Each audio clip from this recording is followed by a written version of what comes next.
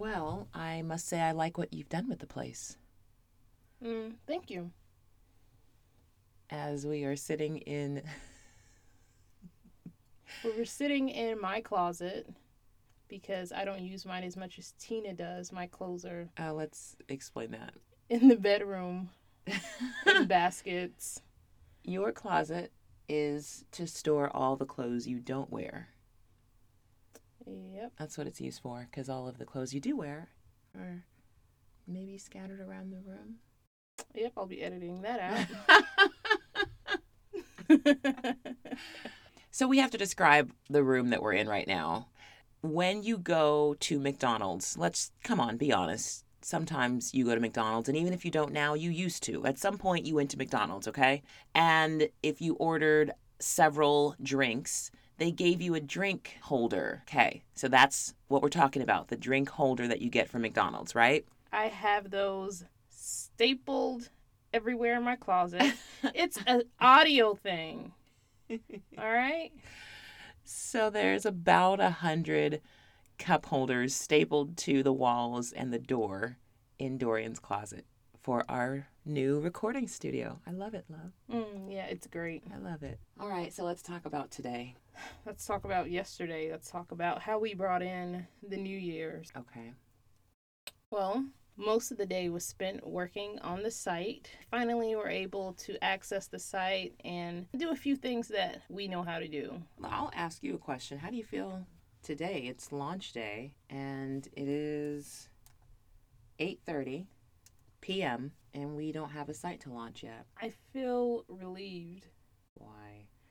Because of all the pressure that I've been under to launch the site on time as expected. I've done everything I can do. Mm-hmm. Everything else is really just in the hands of the developer, who we are waiting on. He's in India, and I don't think he's woken up yet.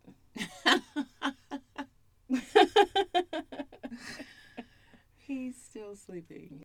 Well, like I told you, I had a feeling that best case scenario we were going to launch tonight. Still New Year's Day, but just later in the evening. While everyone's asleep. Apparently. Which is fine because it's a soft launch and things are not. A month from now, our site's going to be completely different. Right, than how it is right now. It's easy to get distracted by all the other things in building this. But, what is our true mission? What are we doing? What do we want people to take away from when they come to the site? Or what do we want them to know immediately upon coming to the site? What is this site? I want people that want to come into the industry to come to the site and read the article, the blog post, and be like, okay, I need to find a certification. They suggested that I look into ACE or AFA. Let me take a look at both of them and see which one I want to choose. And I want them to be like, okay, I got to take classes. Let me join my local gym. I want them to start talking to their friends and family about it. I wanted to just start that conversation in their head so they can start planning how they're going to execute this, how they're going to create this group fitness life for themselves. So that's what I would want. I want them to start thinking about who they can ask to help them in this process. I hope that it drives them back to us, and that if they're not able to find somebody that who will mentor them, that they come back to us and contact us and say, hey, I can't find a mentor. Will you help me with that? And we can be like, absolutely, we can help you with that. I want CURT instructors to be able to come to our site and read about the 8 do's and don'ts for putting together a playlist. And I want one of those 8 things to be like a light bulb going off in their head, where they're like, oh, shit, that's me. I sometimes have commercials play in the middle of my class. I never even thought about not doing that because no one's ever said anything to me about it. So I want them to read our blog post and go, that's a good idea. I should upgrade to the ad-free version. Are you saying that instructors play music in class and they have ads? I have absolutely had members come to me and say, so-and-so has commercials in their class. And it's that kind of thing that you want to unhear. You kind of just want to go, you know what, I don't even want to know. I'm just going to pretend like that was an accident. Maybe it happened one time. Because surely they know that's not. No, I think, here's what I think sometimes happens with instructors. They get so busy, and I think they just get caught up with the fact, especially if they've been doing it for a long time, And especially if they know their members, if they know the students come into their class, they feel like they're just friends. So, they don't care if there's a commercial that comes on. They get it. Not a big deal. And they don't realize it discredits you because, sure, you know 30 people in your class of 50, but out of those 30 people, maybe 3 or 5 of them are your real friends, and, none of them are going to tell you. Or maybe one of them will tell you.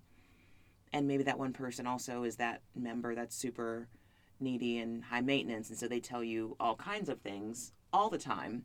And so you don't listen to them when they say something. You know what I'm saying? Like, I think instructors get comfortable and they're like, you know what? I'm just going to throw something together, or I'm just going to use the playlist I've been using for the past 2 months. No one's going to care because people continue to come to their classes. And that's what's interesting is I'm finding that, or on occasion, instructors will have packed classes. And because they are used to having packed classes, they start to just get a little lazy.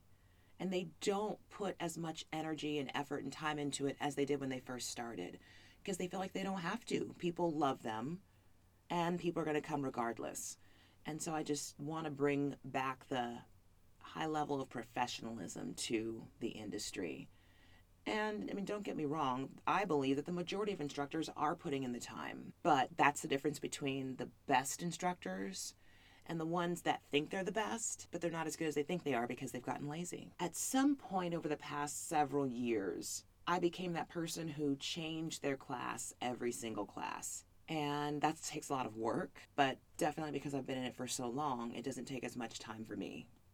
Just like I was talking about on Facebook yesterday when I went live, when the kids walked into my class unexpectedly, I've got 5 minutes before class starts, I immediately changed my playlist. And what that really means is I went to a playlist that I knew I'd put together a while ago that had a lot of current popular songs with the younger crowd. I sound so old right now saying this, but that's the truth. It's all the new stuff that's on the radio right now and awesome remixes. So I went back to that playlist and use that. And during class, because it wasn't the right order and I didn't have any time to prepare, but I knew the songs because I've taught them before. So there was a couple moments where while we're transitioning from one muscle group to the next, I was at my phone and I was scrolling a little bit to select the song that I knew was in the playlist, but maybe not coming up next. Anyway, long story short, the longer you've been doing this, the faster you can get at putting together playlists and your whole class. And I have become that instructor that it's so important to me to have a brand new class every single time. It cannot look the same way this week that it looked last week, especially for my strike class, my kickboxing class. Why, especially for that one? And especially for cycle. It's interesting because I don't know. I feel a great responsibility to those members because that is such a unique format. Out of the 94 classes on the schedule at the club, it's the only strike kickboxing class we have. And the feedback I get about that class is, this is my favorite class. Please don't cancel it. Can we please add another one? I look forward to this every week. And when I hear things like that, it changes it for me. And that doesn't mean I don't care about my cycle class and my barbell strength class. I do, but there's a ton of those classes on the schedule. So the responsibility is a little bit less. With strike, I want them to feel like it is just the biggest party and the most exclusive party of the entire week. Because it kind of is. But anyway, just going back to and getting back to the basics, even though I've been teaching for this long and I don't have to create something brand new every week, why would I not want to give my participants something new every week? I want them to walk out of every single class thinking that was the best class I've ever had. And then I want them to come back the next week and say, nope, that was the best class I've ever taken. And what's cool about it is most of the time after I finish teaching, I walk out and I go, wow, that was the best class I ever taught. And that, just feeling that over and over and over again, that's why I've fallen in love with this so much. I love that. That's great. All right. Another question for you. 5 steps to being a group fitness instructor. Where did those 5 steps come from? Were they randomly chosen? So it's not random. It's pretty methodical, actually, because I have so many people over the years coming to ask me, what do I need to do to become an instructor? I have had to put together a form letter, basically, something to say that I spit out to them.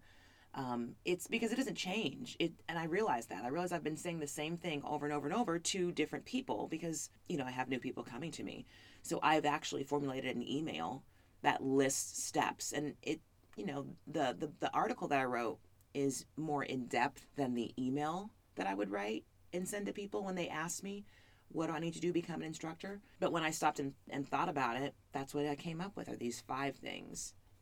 So when someone wants to teach group fitness, 9 times out of 10, they have already been taking a lot of classes, or they have definitely been following their favorite instructor. And they are that person who's on the front row of every class that instructor teaches. So nobody blinks when I say get a mentor. Because for them, it just means, oh, I'm just going to go ask my favorite instructor if they'll help me. It's just that simple for them. Here's the biggest mistake that people make and what keeps them from going through the process and becoming an instructor. I have a lot of people, I will even say in particular, personal trainers or people who are in fitness but not group fitness. I will tell them to take classes and they won't do it. They just won't. People come to you because they want to know how to be a group fitness instructor. The first thing you tell them to do is take classes, and they don't do it. I remember there was a guy who had his own aqua boot camp back in the Dallas area, and he was successful with his boot camp that he held in the water. I mean, successful like he was actually even a trainer at some point on MTV. I mean, this guy had his own brand. He had a truck plastered with his brand on it. So he was already legit.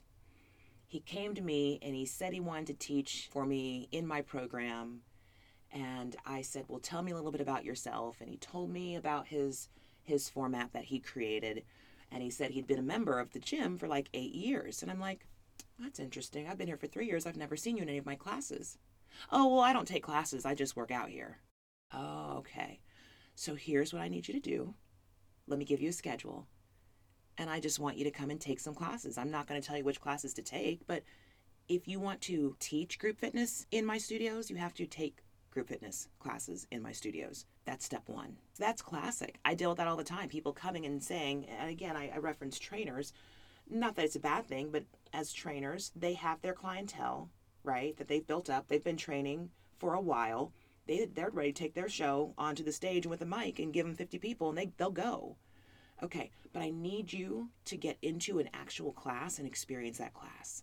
I need you to stand next to those members and go through what they go through. I need you to listen to the instructor. I need you to follow that instructor's directions. I need you to get the whole feel and the whole experience of that class. And once you've taken 2, 3, 4 classes, come back to me, let me know what classes you took, and tell me what you thought about them. Let's talk about it. And that's where, sadly, the conversation ends. I'll see that person and I'm not going to approach them about, hey, how are you doing with taking your classes? You know why? Because my advice to you and what I asked you to do was to go take the classes and come back and let me know that you've taken them so we can have a conversation. And, that's the lack of follow-up that I see, which that's fine if they choose that they don't want to take classes. Maybe they, I can't say that means they'll never be an instructor, but that just means they won't teach for me. Well, I wonder if some people, not all of them, but if some of them feel like maybe you're kind of blowing them off when you say, go take classes and then come back to me. Okay. Like you're not taking them seriously. That's very possible. You're not going to know until you do that, until you take the steps I've asked you to take. True. Because here's what happens. I've had people who are newly certified, have never taught before. They just want to teach. They just want a chance. And so those people come to me and I give them the assignment of going and taking classes and then let me know when you have done that and we'll talk about it. And they come back to me. Yeah. Well, I guess it's also a way to kind of weed out the serious people that are determined to do it and those that aren't. Absolutely. Okay. And in the same sense, I've had people come and interview and audition with me. I've given them feedback and said, you know what? I want you to take these classes and I want you to change this, change that. Next time, come back and show me this and we'll do another audition. Now, an audition, that's interview, a physical interview. That's them going through an actual class demonstration for me. You are the only person I'm in the only class. person in the class. So it's me and them in the studio. I'm sitting there watching them. They have music. They have They're music. giving you cues, and you're following them. They're going through the whole thing. And after watching them, let's say I feel like they need to work on something, or I want to see something different. So what I have done and what I will do often is say, I want you to go to this class, this class, this class. And then I want to see you come back and let's audition again and show me this, this, this. Now, half of the people, more than half actually, will not come back after that. But guess what? The people that do what I ask them to do and go take those classes and then come back to me and audition again, 90% of the time I'm hiring them. Even if they are not at the skill level that I need them to be at, I will still hire them because that shows me that they are teachable and they are coachable. And it shows me they can follow through and they can take direction and they can receive feedback and apply it. Like, I want that person all day, every day. That person's going to be a rock star one day, not a diva.